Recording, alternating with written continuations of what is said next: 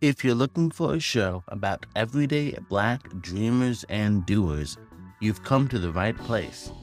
Join me on a quest to find ordinary people doing extraordinary things, reinterpreting the rules of the game in order to achieve life on their own terms.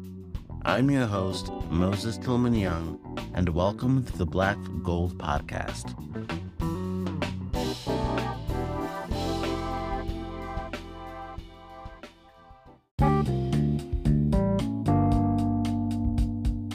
In this episode, I interview Denzal Sinclaire, an award-winning Canadian and jazz vocalist. In our conversation, Denzal and I discuss his early influences, particularly of Nat King Cole, and how they have shaped his performance style. Next, we discuss how a performer can connect authentically with the audience, and whenever that happens, the performance is more authentic and real and felt. And lastly, we delve into the importance of maintaining his voice as a singer, as well as the downsides of using air conditioning. So stick around, tuck in, and get ready to listen to this new episode of Black Gold Podcast. Welcome to this new episode of the Black Gold Podcast. Today with me, I have Denzal Sinclaire. He's one of Canada's most popular jazz vocalists and is ranked among the finest jazz singers of his generation. He is a graduate of McGill University's Jazz Performance Program, and he has that je ne sais quoi, that quality of musicians and jazz performers that whenever you hear it, you know, like, that's jazz. He's also a two-time Juno Award nominee and the recipient of the National Jazz Award for the Best Album. And he was awarded the Best Male Jazz Vocalist for Jazz Report magazine.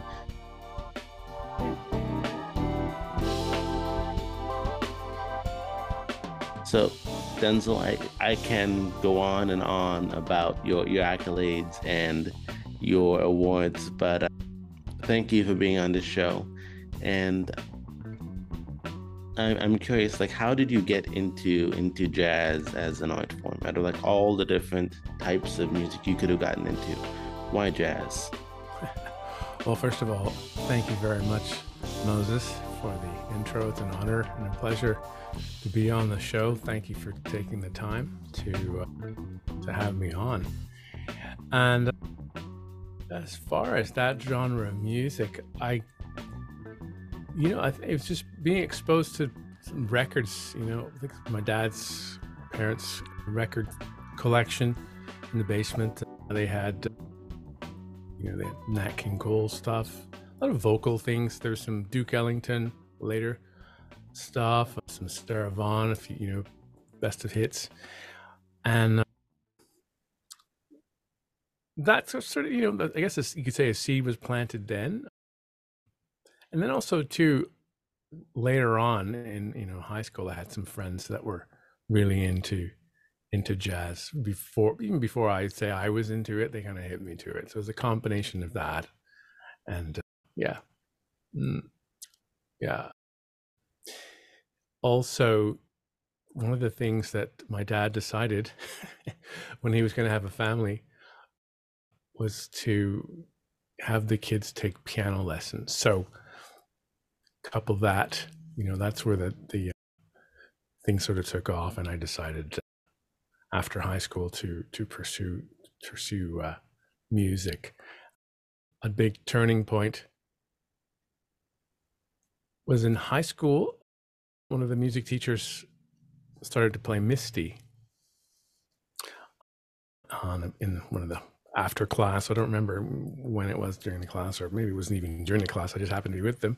And because we had two recordings, a Sarah Vaughan recording and a Johnny Mathis recording I knew that I knew the song, and I sort of said, "Hey, I know that song," and I started to sing it, and that I sang it about 1,000 times, from that day forth in high school. So that was sort of the moment, and people really enjoyed it, and so I thought, yeah, okay, well maybe we can work with this. So Mhm. And it's very interesting. You should say that you learned piano at that early age too. And it seems that for jazz, but in music generally, if you can sing and also learn an instrument as well, that then adds to you as a vocalist and a performer. And you can also expand and play with the range of things because you know how a piano sounds, you know, a trumpet sounds, you know how a sax sounds. And so what you can do with that is you can then like play with that and try in a way to like imitate those sounds in your own voice and just add that other layer to it. Have you found that to be in learning piano and any other instruments? Have you found that to be like a boon in terms of you learning those? 100%. I recommend that if the voice is your primary instrument, that secondary instrument should be either be so guitar or piano. As you said, it's certainly a very helpful foundation, just for theoretical things, harmony, and yeah, it gives you a leg up. I mean, but we know some great artists who don't, but I found it very, very helpful in terms of informing decisions you make, and you know whether it be rhythmical or melodic, and yeah, it helps with you know your your ear training, or just your your hearing, or just people say your ear. Very helpful indeed. Yeah, yeah. And it's interesting, because a lot of instrumentalists will say that, particularly horn players, will say that, and not even that, just even the expression of being lyrical, or they want to sound like they're singing, and I often think that the voice obviously is an instrument, but the voice is like a horn. It's like a wind instrument too. So, um, if you can, have be familiar with the a keyboard or a guitar or something like it, just helps, especially if you're one who if you like to improvise, that sort of thing. It's sort of, it helps in that way. Yeah, like knowing where you can jump off from and also where to land, especially because if you don't know where to Yeah. land, then it gets a little bit messy and a little bit funky Yeah. in that gray Yeah. spot. Yeah. Yeah. And what, when you're learning guitar or piano, I mean, you realize it helps you to realize that you are developing a vocabulary, and you also, you know, appreciate that improvisation is sort of a bit of a misnomer, but it's not as if you're just making stuff up on the spot. I think there's that the notion that improvising is just out of nowhere. You just make stuff up, and it's a bit of a paradox, but because you whatever vocabulary you have amassed, you can have a conversation, but it's sort of like, if someone asks you to do a little impromptu speech on a dog, or something like that, you know what I mean? You'd have some context, and you put it together like that. So improvising, as it were, or soloing, as a bit like that. Yeah. Well, whenever you attended McGill University, that's one of like the premier universities in Canada. When you were there, was it that you learned about like music language, the language of music in terms of the technical aspect of it, or was it something you were exposed to earlier before attending that your the jazz? Yeah. I was exposed to, well, I studied piano privately before going to McGill. In fact, I was at another university prior to that in Toronto, York University, for a couple of years, and then I transferred to over to McGill. But prior to that, I'd studied piano, classical piano, with the Royal Conservatory, and so there was a theoretical component as well. So I had a little bit was familiar with that, but in terms of you know the harmony and the theory from a jazz perspective, this it was new, you know, coming to, and I did have a couple of jazz lessons just before auditioning and being accepted to McGill. So, but on the whole, being exposed to it like that, it was a new experience. And I don't know, I can't say that I was an ideal student in terms of, I think, I think, you know, sort of several years after, sort of like, oh, okay, that's what they were saying, that's what they were doing. And still, it's a work in progress. So, and yeah, I ended up just falling back on, I sort of sang for my supper, although I went in as a piano major, but ended up singing more so with the ensembles there, the big band and things like that. But yeah. Yeah. Well, you have had an illustrious career working both like on stage and also within film. And the way that you perform, like, how do you perform in each of those arenas whenever you're performing? Well, I suppose that, you try to be as authentic as possible. My film career is is I wouldn't say it's not a very expansive. It's not like the counterpart, the other Denzal, Mr. Washington.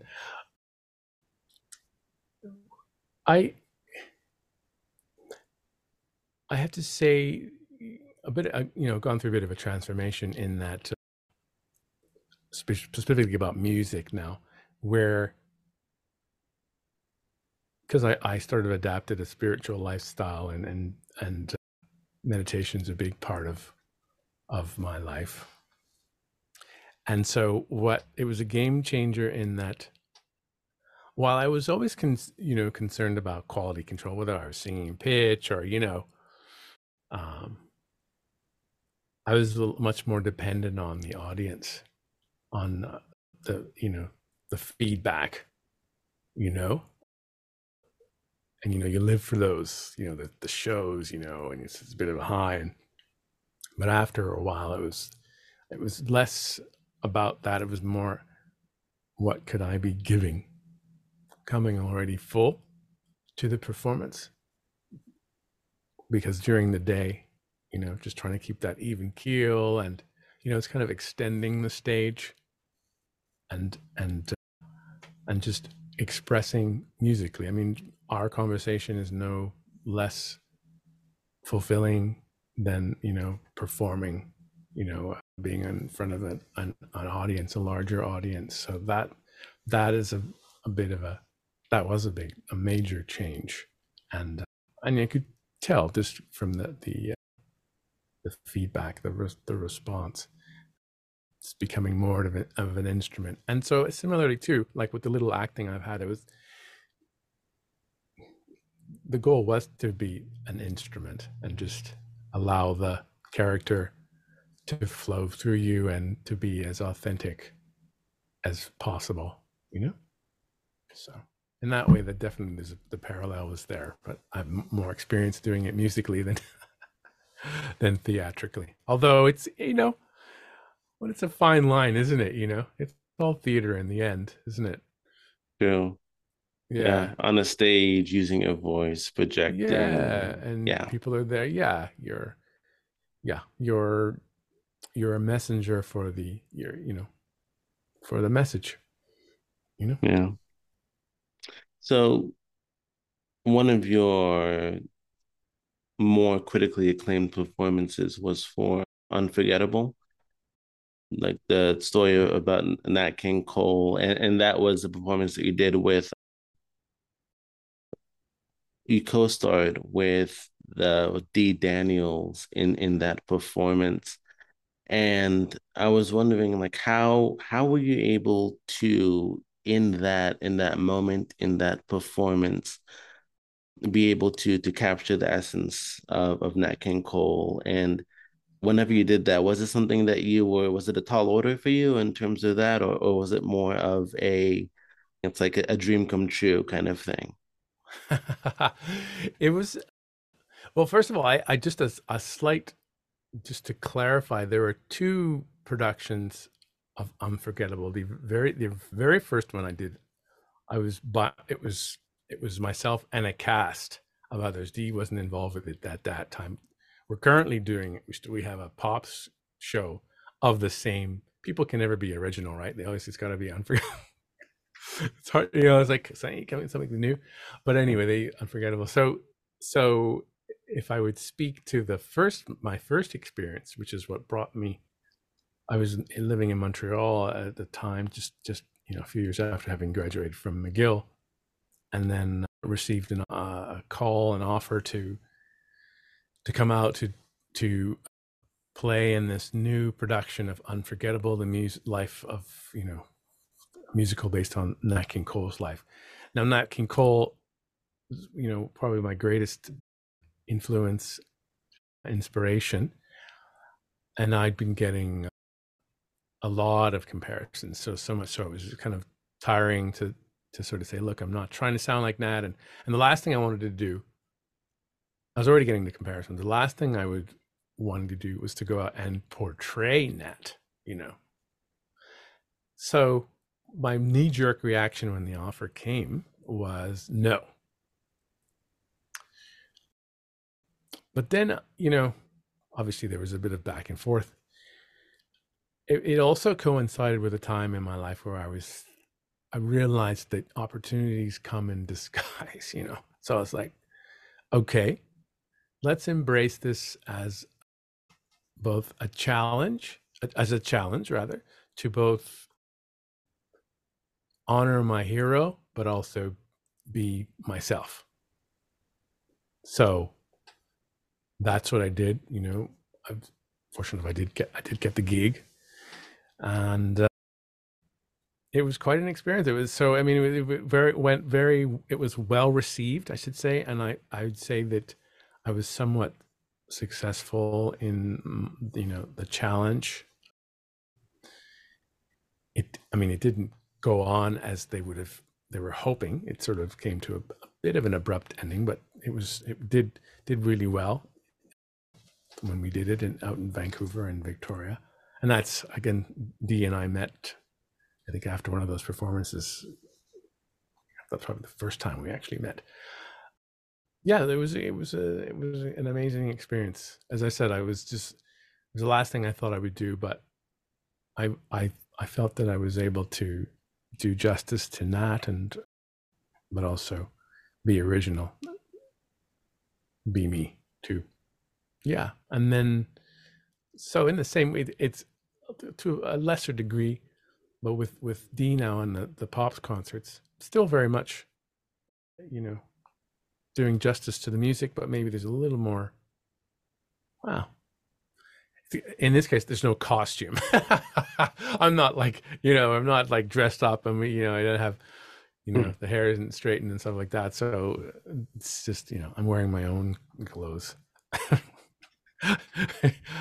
So it's not a review as such, but the selections of his tunes, and just, I think now with the experience, I've been able to put, if I will, more of a personal spin on the songs, like the meaningful tunes like Nature Boy and Mona Lisa and things like that, and just some life experiences. So it's been really great that way.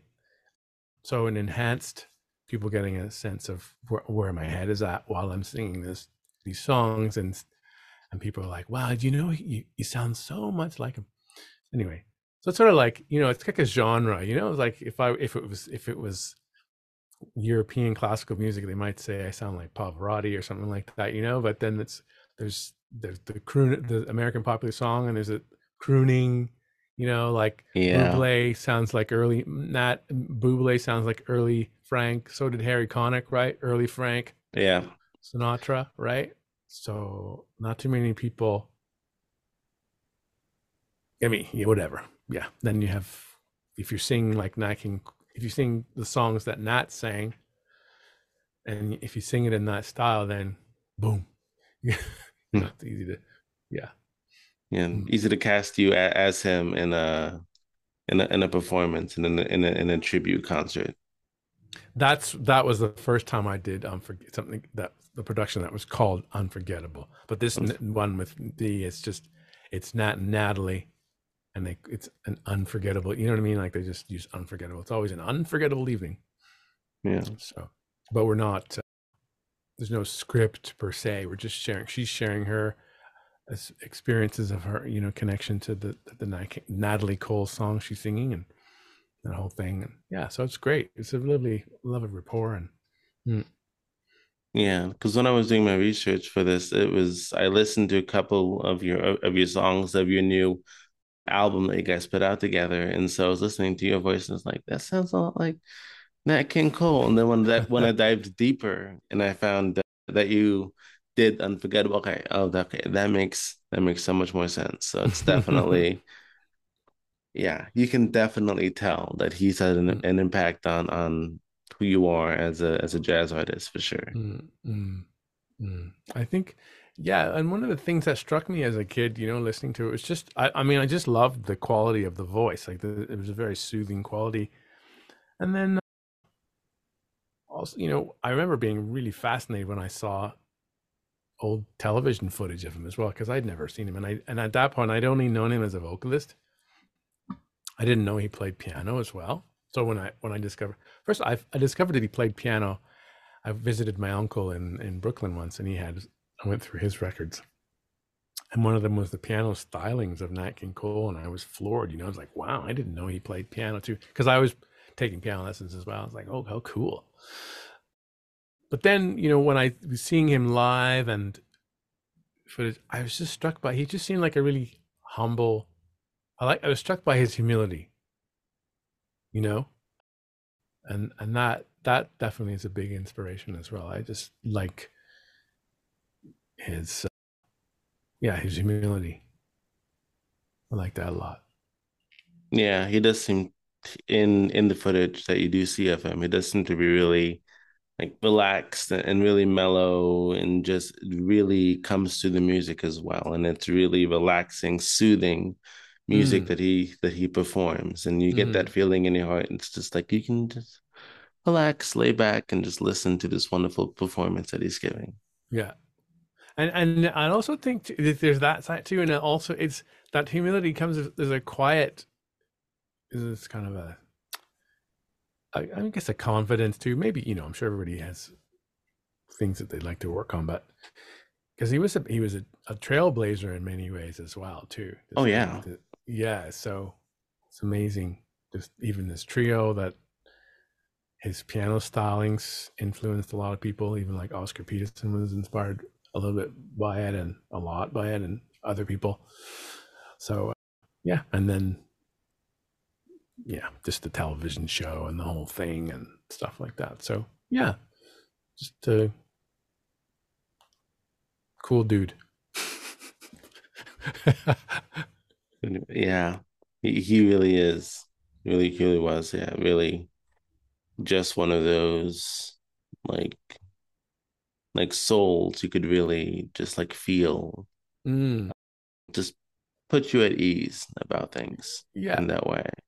yeah, yeah, Yeah. definitely, Yeah. definitely. So, in terms of how you usually would go about sourcing songs and performing songs, what is your creative process like in terms of you're about to do a performance or you're wanting to go do a performance?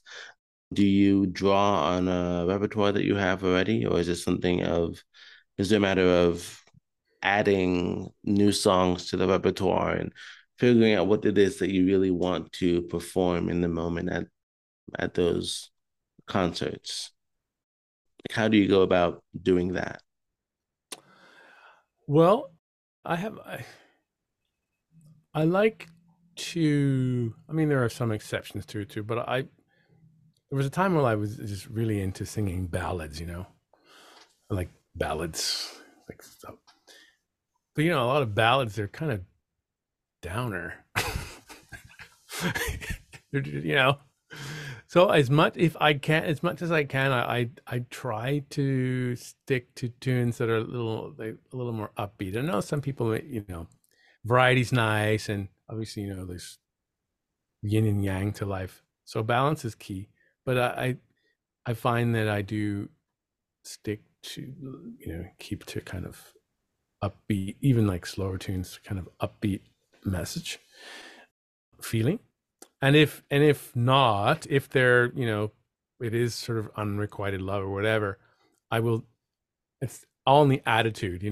I try to sing it from a place of it's a lesson, a good lesson to learn. You know what I mean? You always come out of it, and not that you stay down or whatever, but it's how you try maybe set up the song or maybe what you surround it with by other tunes that it's just a temporary moment and you come out of it type of thing. But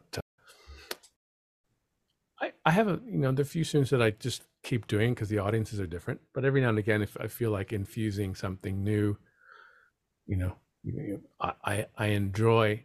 Speaking of new, my favorite thing to do. I'm not a prolific.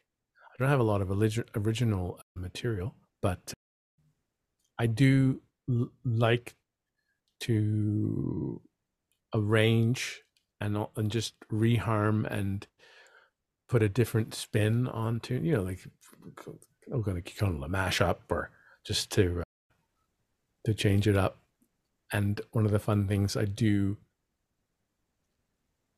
enjoy is taking because a lot of what we call jazz tune standards, we know they were popular songs of the day, American popular song, right? So they weren't intended to be, they weren't written as jazz or swing tunes as such. So it's fun to treat a lot of those tunes in a kind of a pop way, contemporary-ish pop. I mean, yeah, just not in the straight ahead way, but just make them a little more pop. And that's definitely not a new idea. A lot of people are doing that to great success, but it's been fun. I enjoy doing that. Yeah, and What so that about you, would Liz? be like taking something and like changing up the syncopation a little bit to make it have that little bit of like a snap to it, swing kind Yeah, of. yeah. Yeah. Either make it swing or make it not swing. You know what I mean? Yeah. If you're Yeah. used to hearing it swing, make it straight eights or make it give it a little backbeat.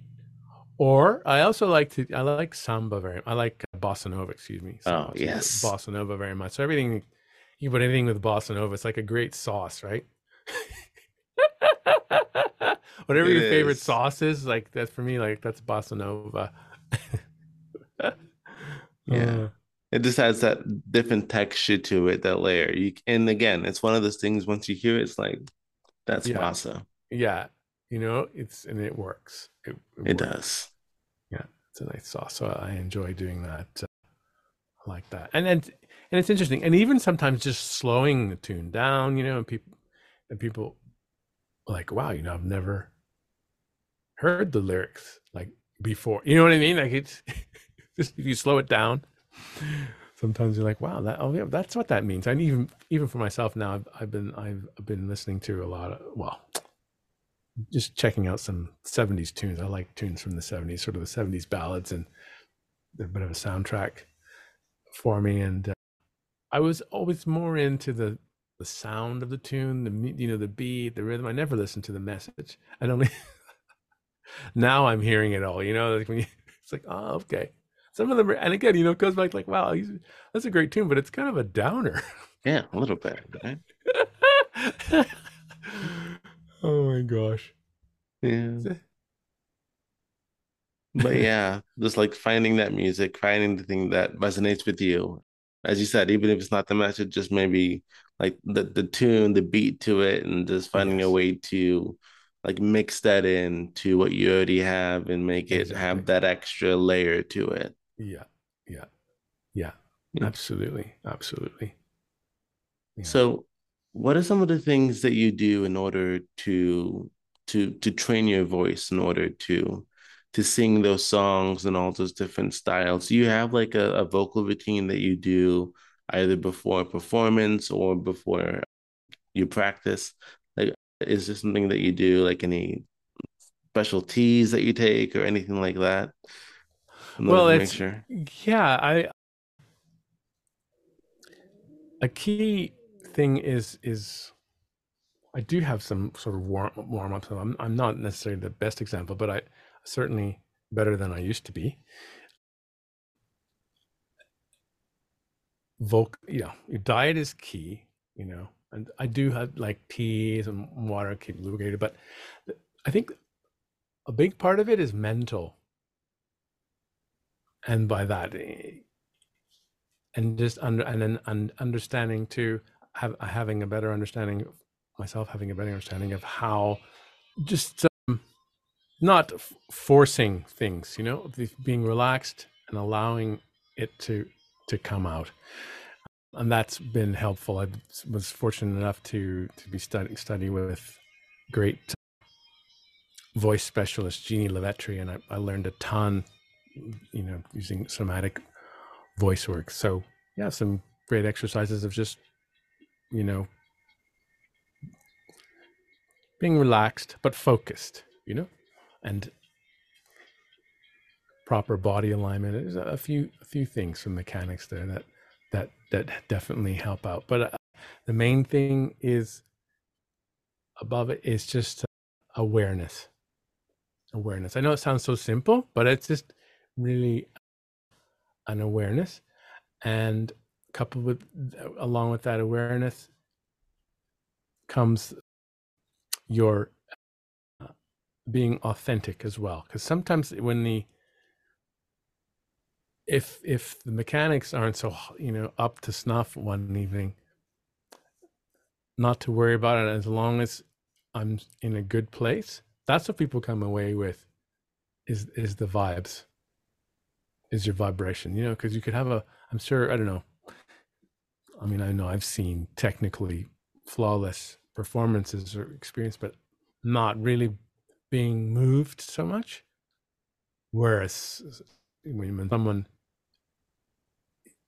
is really feeling the music, or they're coming from an authentic place, that you come away with that much more so Yeah. So it's about that, as again, as you said, it's not technical. It's more of like a vibe that you have to put out in order to make sure people are actually connecting to the music, to the message, and they're able to then understand that and experience that in the way that you as the performer are experiencing and sharing it with them. yes. And I don't in any way, like, definitely there's definitely technique is involved as well, and it's equally important, but I would give the slight edge to the for me it's a slight edge to the vibe. and Yeah. the more you know awareness you can have in terms of technique, it can help. It can help in terms of longevity, keeping your voice healthy for a longer period of time, keeping it elastic and stuff like that, for sure. Mhm. Warm-ups and things like that, and knowing, yeah, preventing yourself from pushing and overextending, and just, yeah, allowing the larynx to move up where it needs to go according to the vibration of the notes you're singing and things like that. And yeah. Hmm. And so you discussed diet as well. What are some of the things that you eat maybe as you're getting ready for a performance up until the day of that really help you to get into the zone and also help you to perform vocally at your best? Well, I guess when I'm thinking about diet, I probably because that everyone's physiology is different, and you know what I mean. Everybody is, Yeah. but I suppose like certain things might not be like you try to maybe stay away from dairy right away, close to the performance, or but you know, or things like that, just things that build up the mucus or whatever. Also, just if you can hold off on for me, like I'm not a coffee drinker, so it doesn't always I can't even say much, but certain things are not so great, like the caffeines or the alcohols or whatever, are just not good, not the greatest for vocal health. But there are a lot of great artists that we know that's what I mean. They sort of defy that, or you know what I mean. It's sort of to each their own.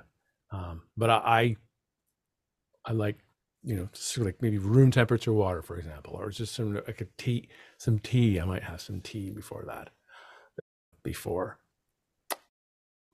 or around, during the at a break or something like that, to have some hot beverage or things like that. And sometimes lozenges are good. It really depends. Yeah, it's not I don't have like a set formula, but there's things that I will avoid. You know what I mean? It just depends. Yeah. Yeah. Yeah, and it is much easier to figure out what it is that isn't compatible with your performance in terms of being able to sing well compared to just finding all the things that work, because all the things that work to an incredible performance for one day, maybe again different variables. Maybe it's just like the type of water at the place you were, maybe it was the Yeah, temperature of the room, anything like that. exactly. And thank you for temperature wise. I do as much as possible avoid air conditioning. Really? Like yeah, like just direct, like in a car or anything like that. I just don't. I had a bad experience many years ago where I was sitting. I didn't realize it, but sitting right in front of the air conditioning blasting, and it just dries you out, and I got ill. You know, a lot of people you notice are sniffling or get sick because it's the air conditioning. Air conditioning is not great, so I do avoid that. And also, if you as much as you can keep a humidifier going, like in your own place. Like if obviously it's wherever you hotels aren't going to have it, but as much as you can keep your surroundings humid, it helps. Especially in Canada anyway. Certain places it's quite dry in the winter, so a lot of the heating there's electronic heating, and anyway, so just and humidity is key. Hmm. Is key. Do you, Yeah, do and you happen smoking. to, You know what I mean, and the smoking and all that stuff, right? The usual suspects, right? yeah, all that Not stuff, all ideal. the different like paraphernalia you would Yeah. ingest in order to, yeah. Mm. Yeah. Do you use essential oils, or do you diffuse essential oils in any way, or not really? No, No. I don't, and not because I don't like. I guess it's just, yeah, I haven't done that. Maybe no, I haven't. Okay. No, just because you said like use a humidifier and that'll Yeah, help no, you. that's a That just lovely. made me. Yeah, no. I can totally appreciate the connection.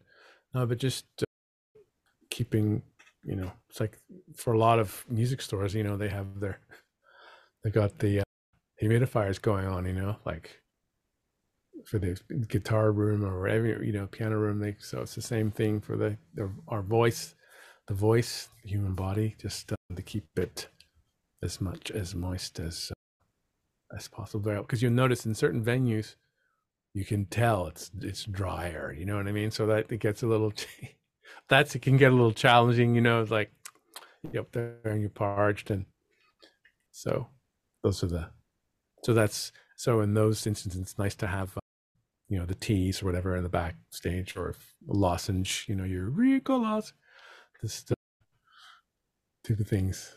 Like to have those handy, or apples, or grapes are nice, pineapples are nice. Hmm. Mm, yeah. Wow. So I mean, there really is like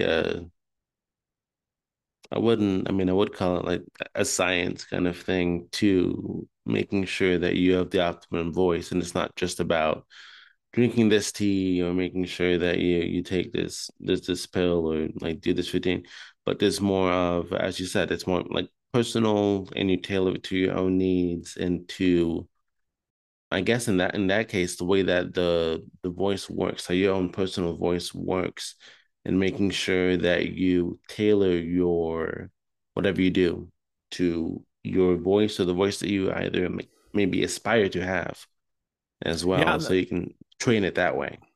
Yeah, that's a very, very good point, Moses. And I also was thinking too, and also depends on, there's so many genres of music as well, obviously, Yeah. right?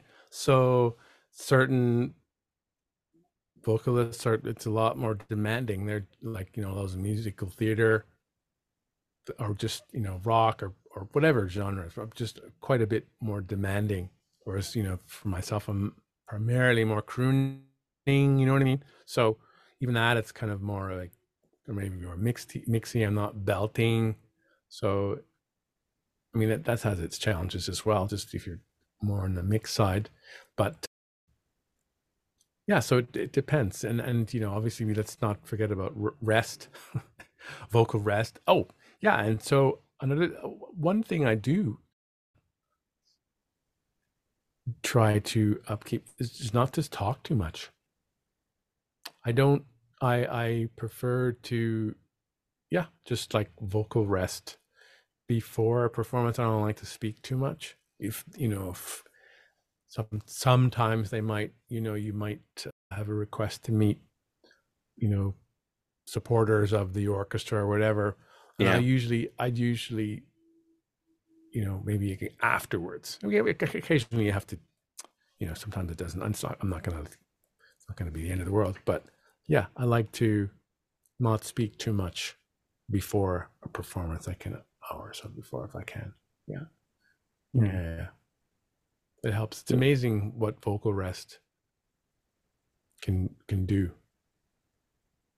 Yeah, because I mean, if you're going to be giving singing for around an hour or so, you definitely would want to make sure you have a decent reserve, or at least something where you can be Hmm. able to sustain for that length, that amount of. Yeah, yeah. Because yeah, I mean, think of it, it's funny. The instrument is both the instrument that we make music with, but it's also our means of communication. So it's like you're talking all day, and yeah, yeah.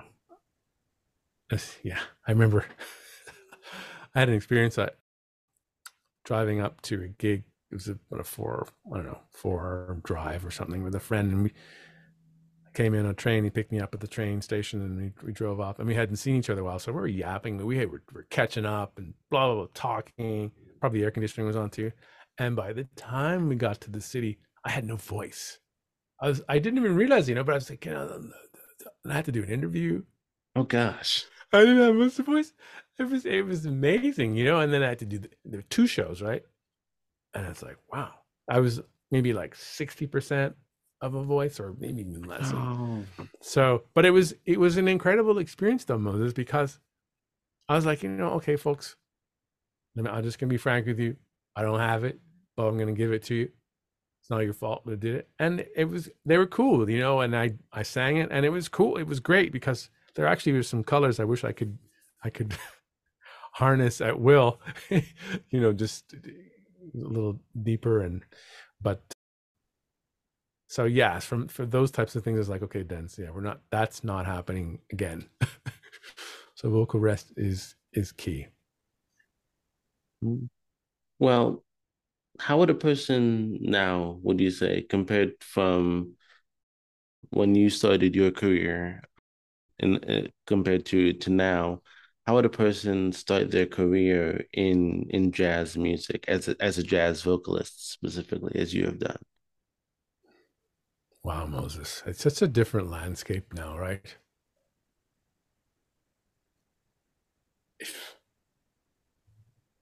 It's such a it's everything, just everything on YouTube. You know what I mean? It's just it's so I can't even, I don't know if I can speak to that, like how do you, it's now similar avenue in terms of like you could go to school, and that's how you study the music at school, and then you develop a network, and then depending on how socially, you know, active and aware you are, you social media and stuff like that, and you build up your network of people, and it's probably a very similar thing, maybe just a little quicker now. Yeah, I'm definitely, yeah. I think I should be asking the people today now how to do it. But yeah, it's the same, but a little maybe expedited. It's just different, and also just think too, the jazz umbrella is much broader now, even than when I was starting up too, right? What jazz means, like, It's I mean, just different. it's just it's kind of blurry, like there are, I know I have particular what I resonate with more under the jazz umbrella than some other things. So yeah, yeah. Let's see. Yeah, no, You and I just like mean, start a yeah, band, like you pick some tunes and put a band together and get some gigs, kind of like. yeah, and I mean, you're right. It has changed drastically, Mhm. and it's not even from like whenever you started out, but I mean, even like in the last maybe 5 years or so, with all these different platforms popping up and short form content being a thing and Yeah, people yeah, taking off with that. yeah, It's been wild to see just how a person can go from absolutely like maybe even negative recognition to becoming like what we yeah, would call a star. And so yeah, it's one of those things that it's been one of those like interesting things to observe. yeah. It's interesting. I was just Yeah. thinking, Moses, maybe we could figure out a way to have like a new genre of jazz, type of jazz called viral jazz. Uh, Viral jazz. I'm a viral jazzer. uh, But but even now, yeah. actually saying that now, for the longest while, the focus was jazz. I mean, I would almost say I was like a bit of a jazz police in my earlier days in school, but that's certainly changed. And then just because I mean, I didn't always just like, it wasn't that I only liked jazz music. I love music in general. It just so happened that I decided to focus on jazz when I went to school, and the idea was to sort of, you know, kind of branch out again. But I ended up just kind of staying in that. But yeah, so the challenge is, not to be able to come out of that mold, to be, that can be nowadays, a lot of my contemporaries are very diversified, very, excuse me, the word escapes me. They're very versatile, There you go. you know, in the things that they can do. People now so adept at music production as well, so not just playing, but also being able to record it and edit and all that stuff. And so the more that you can get into that's that's very helpful too. Yeah, and it seems that jazz, I'd say maybe jazz and gospel, those are two genres that very much go hand in hand. Mm-hmm.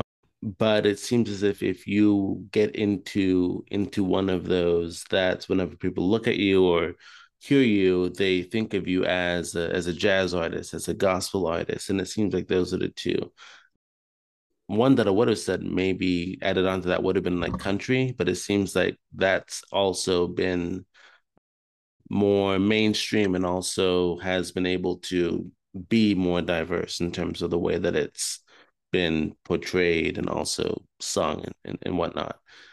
You've But yeah, it seems like for jazz and gospel, if you're in it, you're in it. And if you're in it, you are definitely like a part of the inner circle of that genre.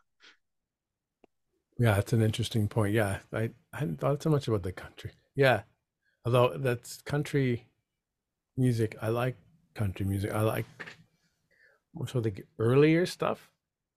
When I say I resonate more with it than the earlier stuff. Uh, and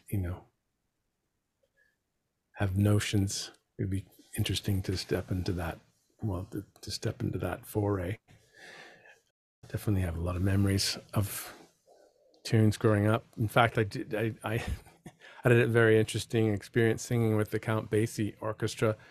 I mean, the Legacy band. Obviously, he had passed, but many, many years ago in Nashville on this old show called Nashville Now. The Count Basie Orchestra they were doing the tunes of Hank Williams. Oh So wow. I was asked to. I was singing. I was the vocalist for that. It was quite a thing. We were all decked out in cowboy outfits.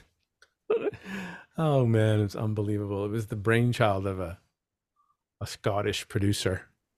And I was over in Europe with the McGill Jazz Band. We were at a jazz festival there in Ireland, and we were also on a television show there in Ireland. And so, anyway, this producer saw me and thought it'd be an interesting idea to have me sing with the Count Basie band the music of Hank Williams. It's fun. Wow. That sounds like that'll be an incredible experience. Yeah, it was fun. It was fun. It was first and only trip to Nashville. Yeah, Yeah. but yeah, that's interesting. The yeah jazz, the stigmatism, or and gospel as well. But such Yeah. And I mean, like I could be wrong. Maybe there's somebody out there right now that's just blending everything together and coming up with viral jazz. It's like we'll never know until we actually like see that in action. But yeah. yeah. Mm. Well, Denzel, thank you so much for your time today on the show. Thank I you, have one Moses. more. Oh, absolutely. You're welcome. One more question for you, and Okay. that is if you had the ability to send a worldwide text, what would your message be?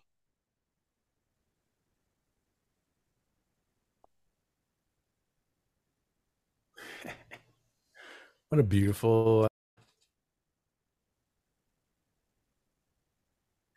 Everything is going to be all right Why would that be your message? That's an excellent message.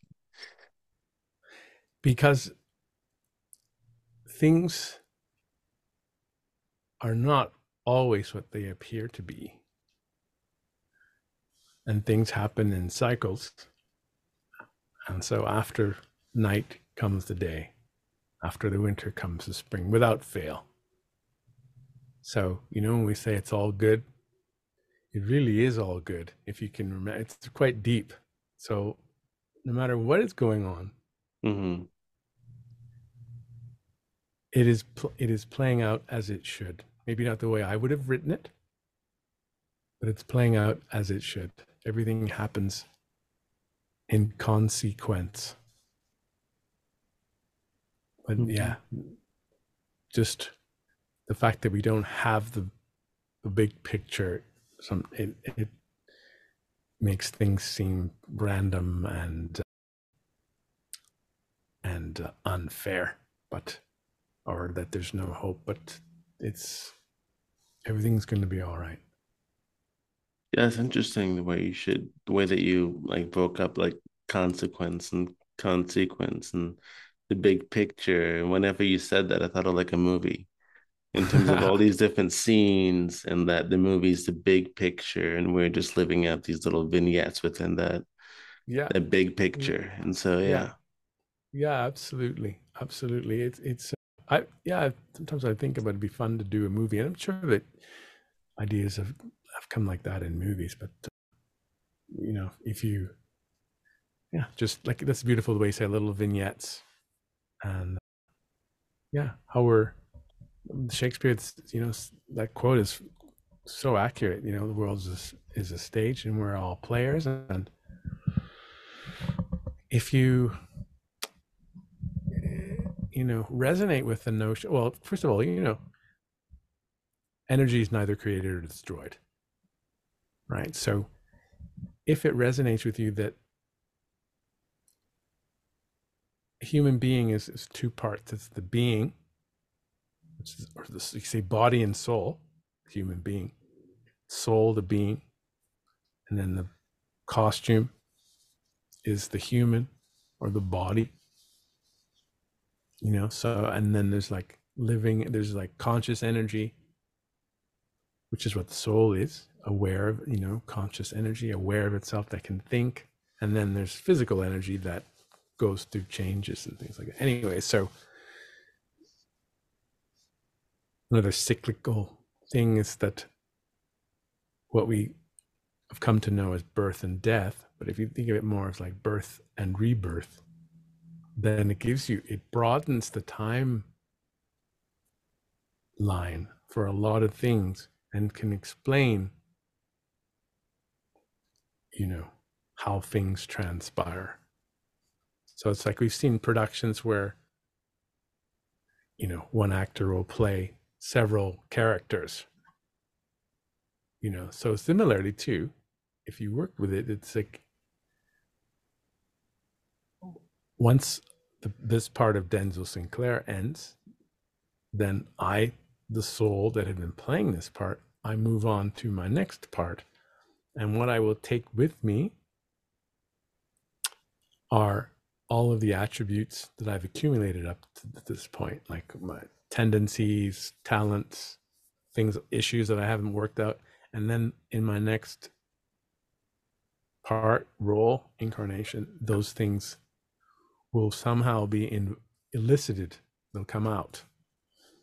And then you kind of continue that. It's sort of like, it helps, he's like, 3 years old, is, these math geniuses, or like someone's playing Rachmaninoff, or, it's like these prodigies, right? Well, the only reason you get good at something is if you've done it a long time. So if you're only working with one lifetime, it doesn't make any sense. But basically, it's like you stop riding a bike for a bit, but once you get back on the bicycle, it's like, boom, you pick it up again.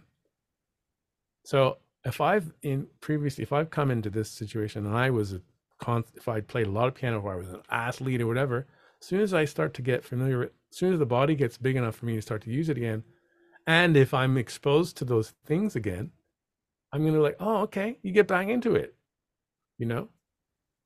So for some it's still a little bit of stretch, but it makes sense of a lot of things if you go that way. And so, yeah, all that to say, it's like everybody has their own story. Everybody has their own story.